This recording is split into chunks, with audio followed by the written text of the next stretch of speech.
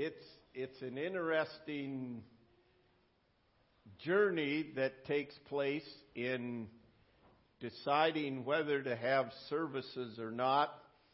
You know, first we said we're going to do dinner on the grounds, and then it was like, man, maybe we'll cancel the dinner on the grounds so that people aren't preparing. And I got up this morning and I thought, man, I shouldn't have canceled tonight.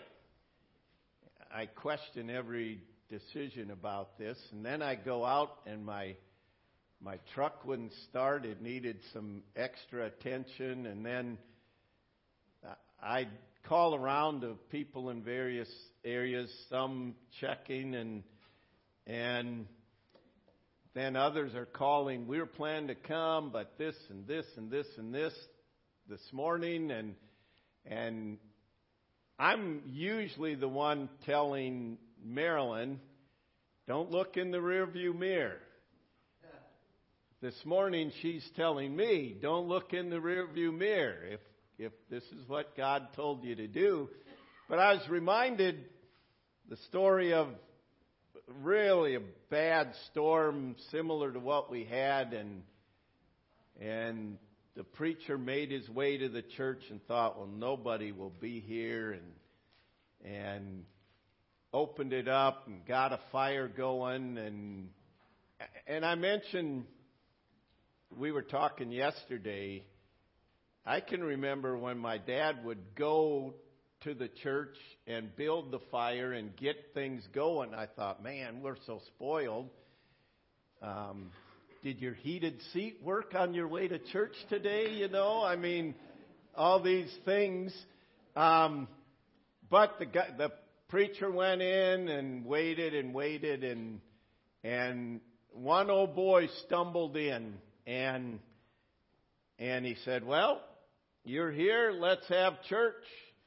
And man, he got up and preached like there were 1,000 people there and just really let him have it. And at the end of the service, the old boy said, you know, I feed my cattle every day.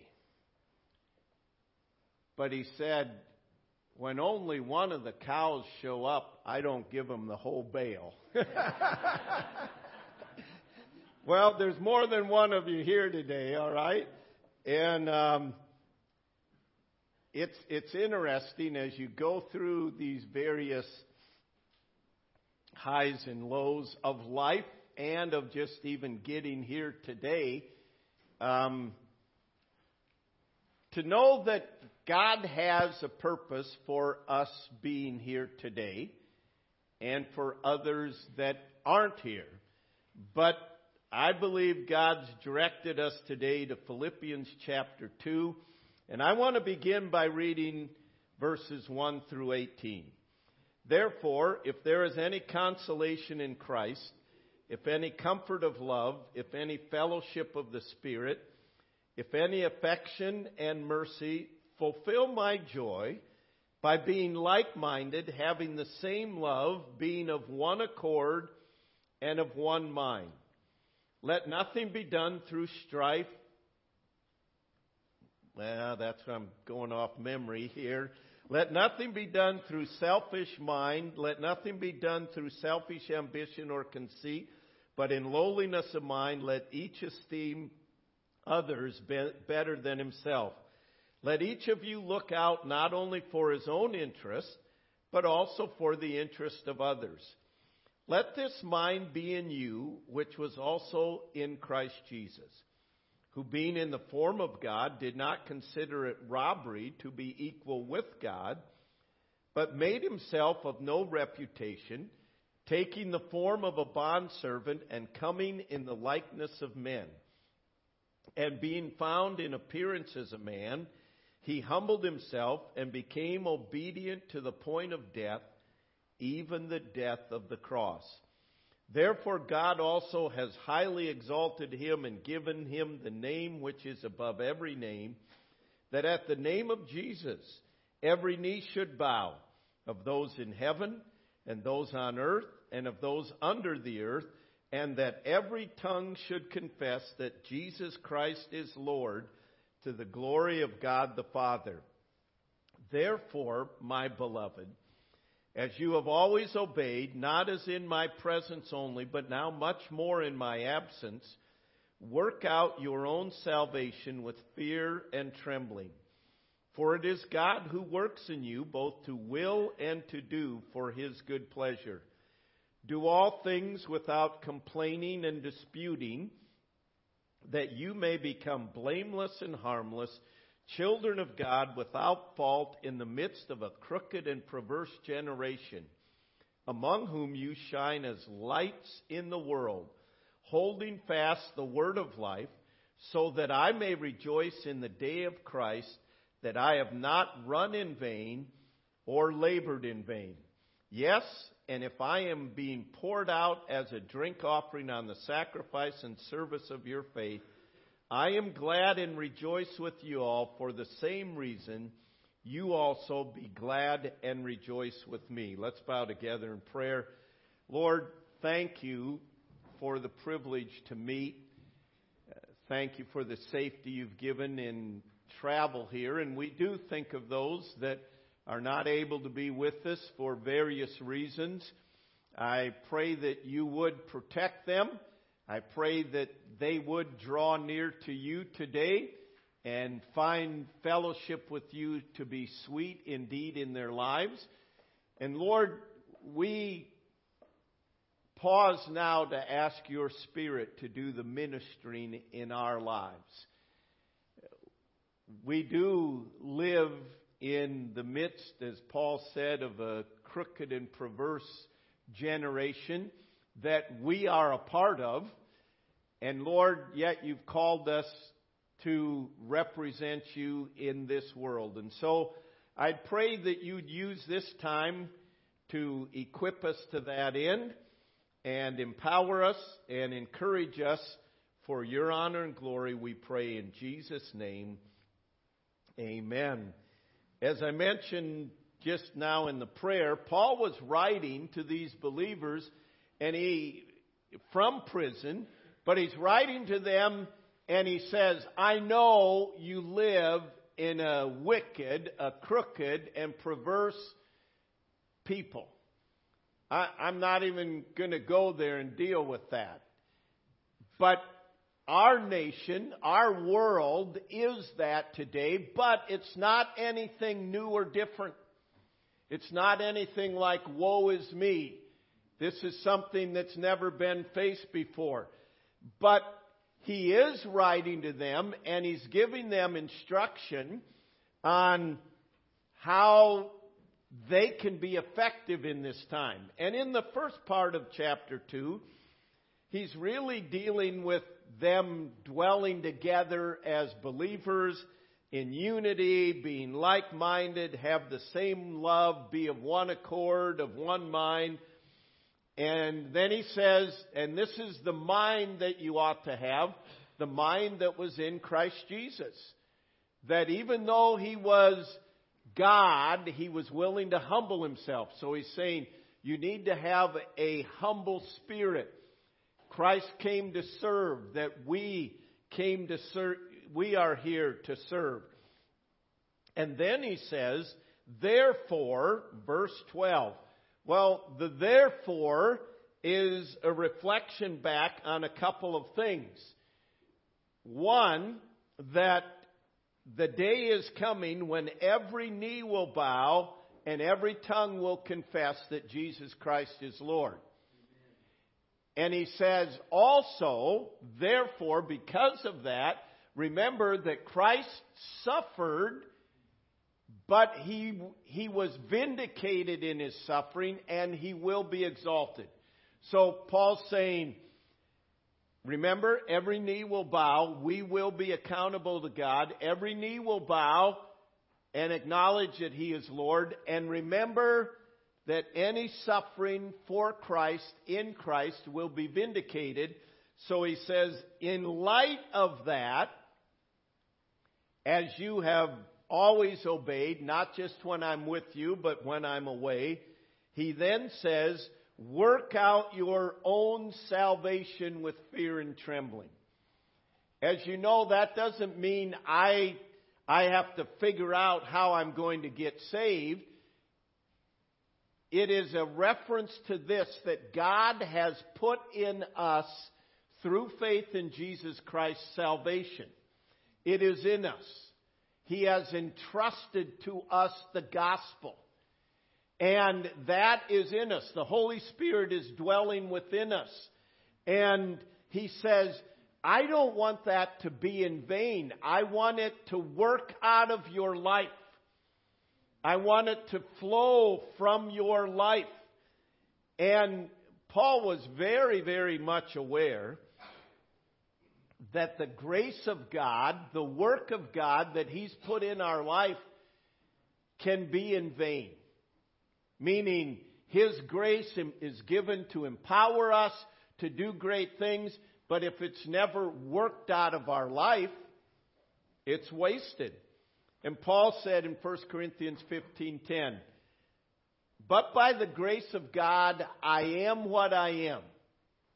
But he went on and added, but His grace that was given to me was not in vain, because I labored more abundantly than others.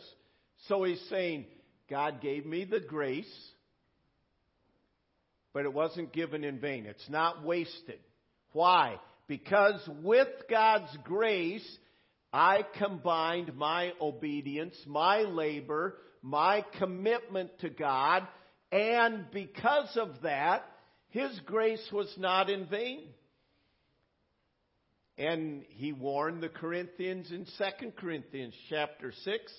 He said, I beseech you that you receive not the grace of God in vain. So, he's saying you've been put in trust with the gospel. If you're here today as a believer, God has put you in trust with the gospel. He's given you the good news of Jesus Christ. He's given you the Spirit of God. He's given you the grace of God that's dwelling within you. He says, now, let that work out of your life. Work out your salvation with fear and trembling. I'm not going to spend time on this, but the fear and trembling part is, wow, I have been given this gospel, and I am going to someday give an account to God for what I've done with it.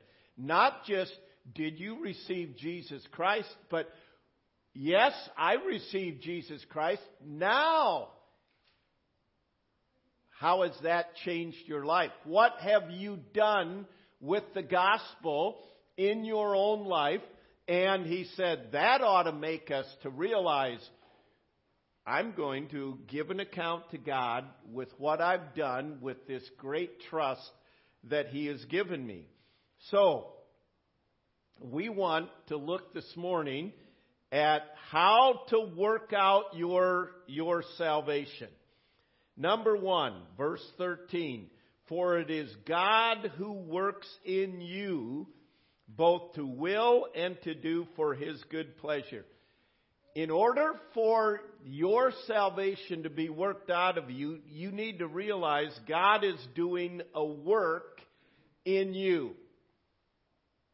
God is writing a story for His glory in your life.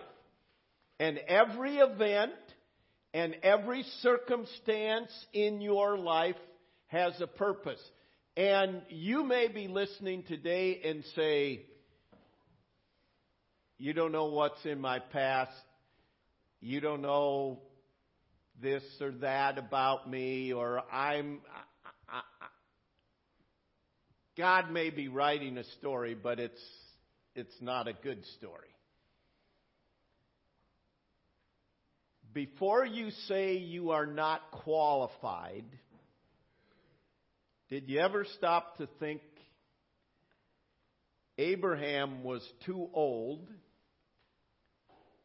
Noah got drunk, Isaac was a daydreamer, Jacob lied, Leah was ugly, Joseph was abused. Moses was a murderer and not a good communicator. Gideon was afraid. Samson was also afraid and a deceiver and a friend of the world. Rahab was a prostitute. Jeremiah and Timothy were way too young. David was a murderer and an adulterer. Elijah was suicidal, battled depression. Isaiah preached naked. Don't worry, that's not going to happen, all right? It's amazing what gets amens, isn't it? Jonah ran from God. Naomi was a widow. John the Baptist, long before they were trying to push eating bugs on us, John the Baptist was eating insects, all right? Peter denied Christ. The disciples fell asleep while praying. Martha worried about everything. Mary Magdalene was demon-possessed. The Samaritan woman was divorced more than once. Zacchaeus was too small. Paul was a murderer. Timothy had a stomach problem, probably an ulcer. And Lazarus was dead. You're not dead, are you? See, you think, and this is what Satan wants us to think, this great work that God's put in this vessel, this earthen vessel, well, I'm glad He saved me, but God can't use me. And we fill in the blanks why God can't. No, because you're still here and still alive, God has a purpose for you, and it is God who is at work in you, not someone else. It's God working in you, and He gives you the will and the power to do it. I really believe many times that we don't believe our story is important. This last summer we dealt with thinking about our story. Well, it isn't just our history that I was born here and lived here and moved here and prayed to ask Jesus, but everything in our life, God wants to use it. And there are things that we think, I don't see how He can use this. But God is able to take everything and build it, and your story involves you, but it's about God. It's not about us. We're just the vehicle. He's writing the story in our lives, and He's putting things in our lives, and He's building it, and we're all made differently. And He writes the story, and the story is written to be told. You don't write a story and just bury it. And what He's doing, it is God who is at work in you. And He's doing that work so that that work can be revealed. Your story, He intends to be told. That's why we need to think about the things God has done in our life. That's why we need to review how God has brought us through valleys, and review the mountaintop experiences, and review the lessons that we've learned. And understand, as we sang earlier, He will hold me fast. Those He saves are His delight. You might not delight in yourself. And you may say, I would have written a different story, but God delights in you and in what He's producing in your life, and He wants your story to be told. He doesn't just save us to say, okay, I saved them, so sit tight until I come again. He's designing a masterpiece in you. And as we read a number of Bible characters of their life and their mess-ups, that's the grace of God. He takes the things in our life, and that's a part of the story, and He makes it for God's glory. That's why you need to review your story, what God has done. You need to learn other stories and then share God's story from your life to bless others. So, you first of all have to realize God is at work in me. If I am a child of God, God is at work in me. Number 2, notice what he says. It is God who is at work in you both to will and to do of His good pleasure. Now, He's telling them how to live in a crooked and perverse nation. And he says, verse 14, do all things without complaining and disputing, murmuring or complaining, that you may become the blameless and harmless children of God, without fault in the midst of this crooked and perverse nation. So, if we were making a list, we probably wouldn't put this in, but he slides right in there, something so practical and down to earth, do all things without complaining. In other words, focus on what you can control and quit complaining about what you can't control. When my first year in Bible college, they had a rule that was plastered everywhere. Griping will not be tolerated. And I always said, I'm not griping, I'm just telling the truth. It's the truth. Why would you eat cream of wheat with gravy on it at a meal? Grits and gravy. That's disgusting. And I wasn't griping, I was just telling the truth. No, I was griping. We need to always speak the truth, but we don't need to say everything that is true. And the things that are out of your control and my control, why am I complaining about it? If there's nothing I can do about it. And this is where Satan gets us. We all complain about things that we can do nothing about to keep us from doing what we can do something about. I mean, the list of things that you can't control is really endless. But you can't control other people, so why are you complaining about them? You can't control their opinion of you. You can't control their actions. You can't control their mistakes.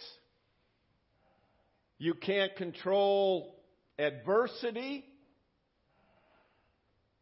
You can't control politicians. I mean, think about the things you talk about. How many of them that we complain about is completely out of our control? Then why are we even talking about it? That takes us away from being what God wants us to be in this.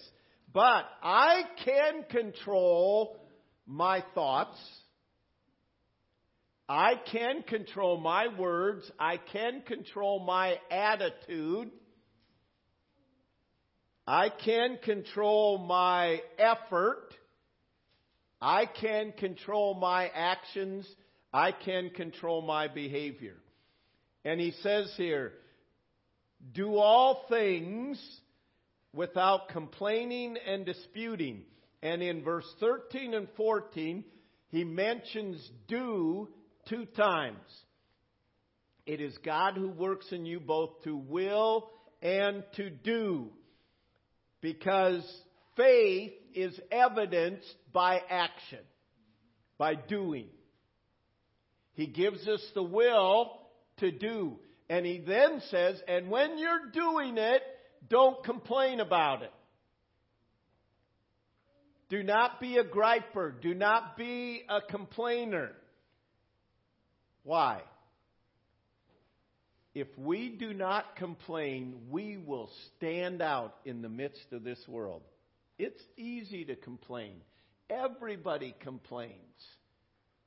I mean, we'll be complaining about how cold it is and how much snow there is and the price of everything, and it's out of your control.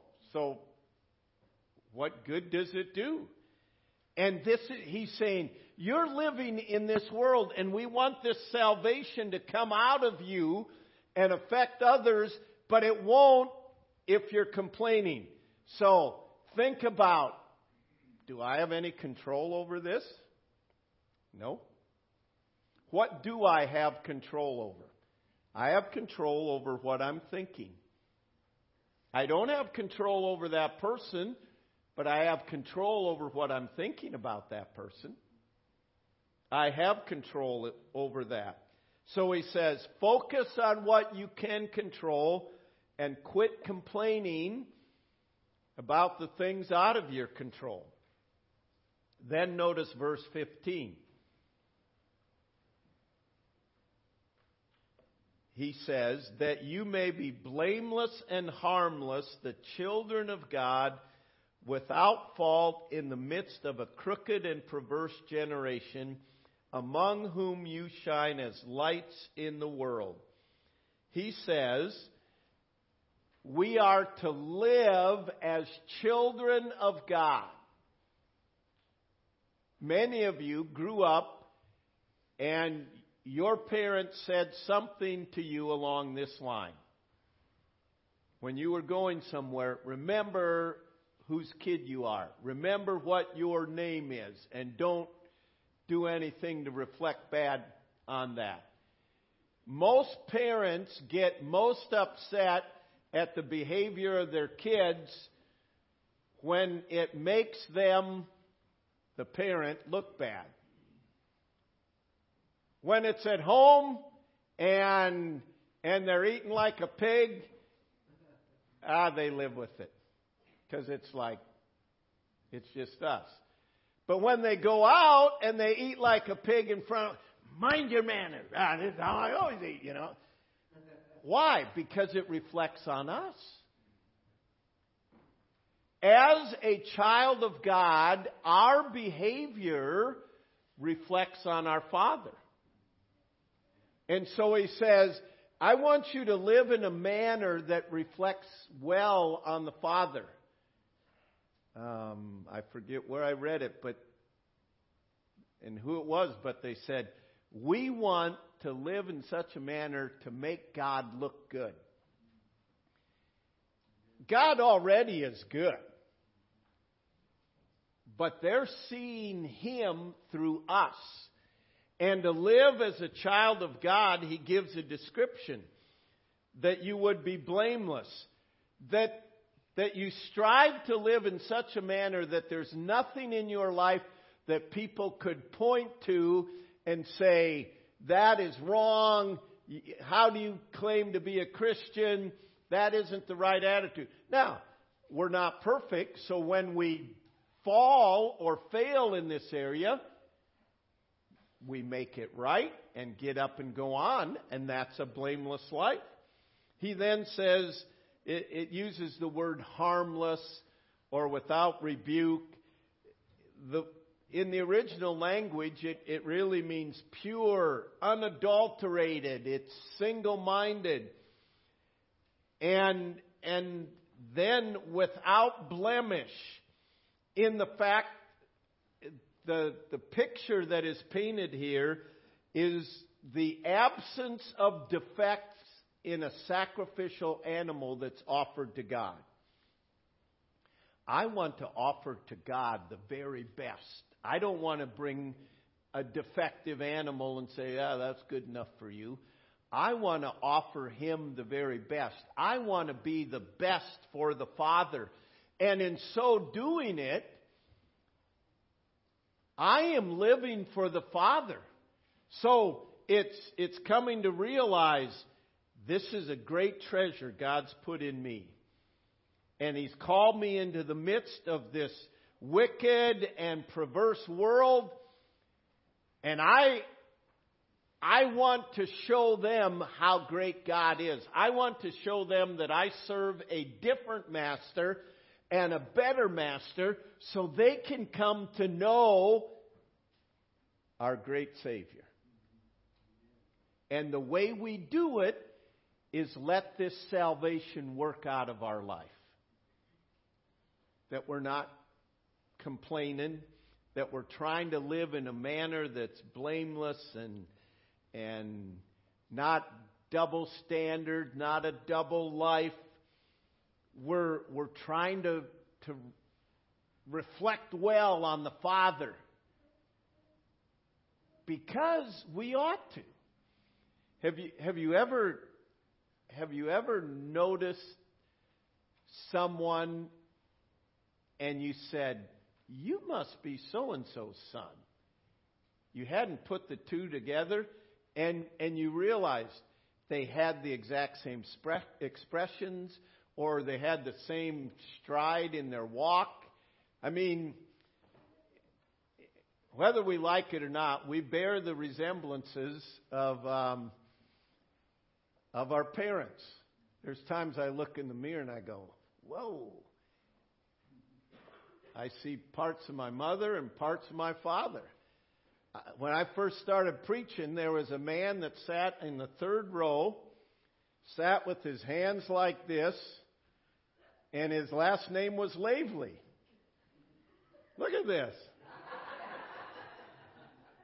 I'm not kidding you. This is just like Don Lavely. Not in every area, but I didn't even think about it till right when I'm saying this. And didn't he sit in the third row right there, right on the aisle, and just... We ought to bear the characteristics of our Father. And that's what the world desperately needs, to see Christ. And so God will allow us, in writing our story, He'll put us in situations that we wouldn't have chosen. But He says, here's a great opportunity for you to show me in this adversity. And living like a child of God will be noticed in this world. It will make a difference. It will bring hope. It will bring healing. It will bring comfort. What the world desperately needs. So he says, realize God is at work in you and cooperate with His work. Focus on what you can control and quit complaining. Live as a child of God. And then notice, if you'd look in verse 16.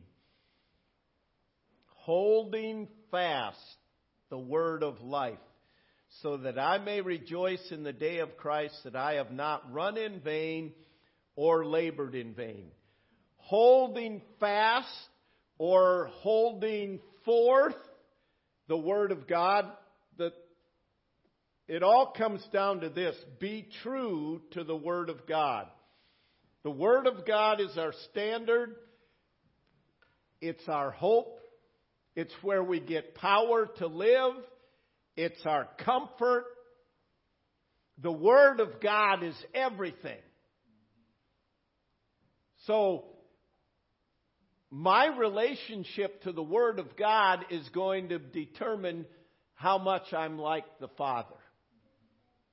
And Paul's saying, I'm writing this to you, and he gives this advice to them, and And he's saying, I want you to make sure you hold the Word of God, because this is what we're going to be tested by. This is what we're going to be measured against. It's just not, oh, I think this is good enough. No, what does God's Word say? I can remember Marilyn's dad saying, our people were our heritage. He said, our people were a Bible-carrying people. Meaning, not just that they carried the Bible, that the Bible was the standard for their life. Meaning that they were known not just carrying the Bible, but submitting to the Bible and living the Word of God. If there's one thing you want to be known for, it's they are committed to the Bible. Nothing else matters. And not just committed here, but committed that we live it out. And so he's saying his burden, his great burden for them is that they would really work out their salvation. You notice he didn't go on and on about how bad the world was or how corrupt everything was. He said, we know that. That's why we're here. But get the salt out of the salt shaker. Work out your salvation. And do it realizing God is doing a work in you. And you have a story. We sing the little song, This Little Light of Mine. Hide it under a bushel. Oh, we think it's so cute for the kids. But we're hiding our story. And God says, no, I am writing a story in your life that I want you to be used to touch others. So we ask, are you a child of God? Truly. Are you a child of God? And then, are you living like it? Are you conscious in your mind? I want to reflect well on you, Father. I want to reflect well on you. And then we ask, is the Word of God the controlling factor in your life? In your life, is the Word of God what determines your thoughts? And then we ask, are you a complainer or a doer? Think back what you talk about. Do you complain about problems or do you find solutions? Are you a doer? And then, are you letting God write your story? And are you willing to tell your story as God gives you the opportunity? Have you said, God, here's my life. You're the author of it physically. And here's my spiritual life. You're the author of it. And I've been trying to take control. And God, I'm giving you control. You write my story. And you empower me to tell it. Use it in other people's lives. And don't limit God. Some of you are already thinking, I have nothing to help anybody. That is a lie. If that were true, you'd be dead. God would be done with you. But you're not. You're still here. And He wants to use your life. We're not here to just sit and wait. And Paul was writing and he says, this is what we must do. We must work out our salvation, get it out and let it touch people's lives and make a difference. Because somebody did that to your life, to your forefathers, whatever. And this is what we must do. And Paul said, we live in the midst of a wicked generation. Nothing new there. But our job is to reflect the Father. Heavenly Father, I pray that you would help every one of us today to allow your Spirit to examine our lives. And Lord, there may be some listening that really aren't a child of yours. I pray that today they really would realize their need of forgiveness and call upon you.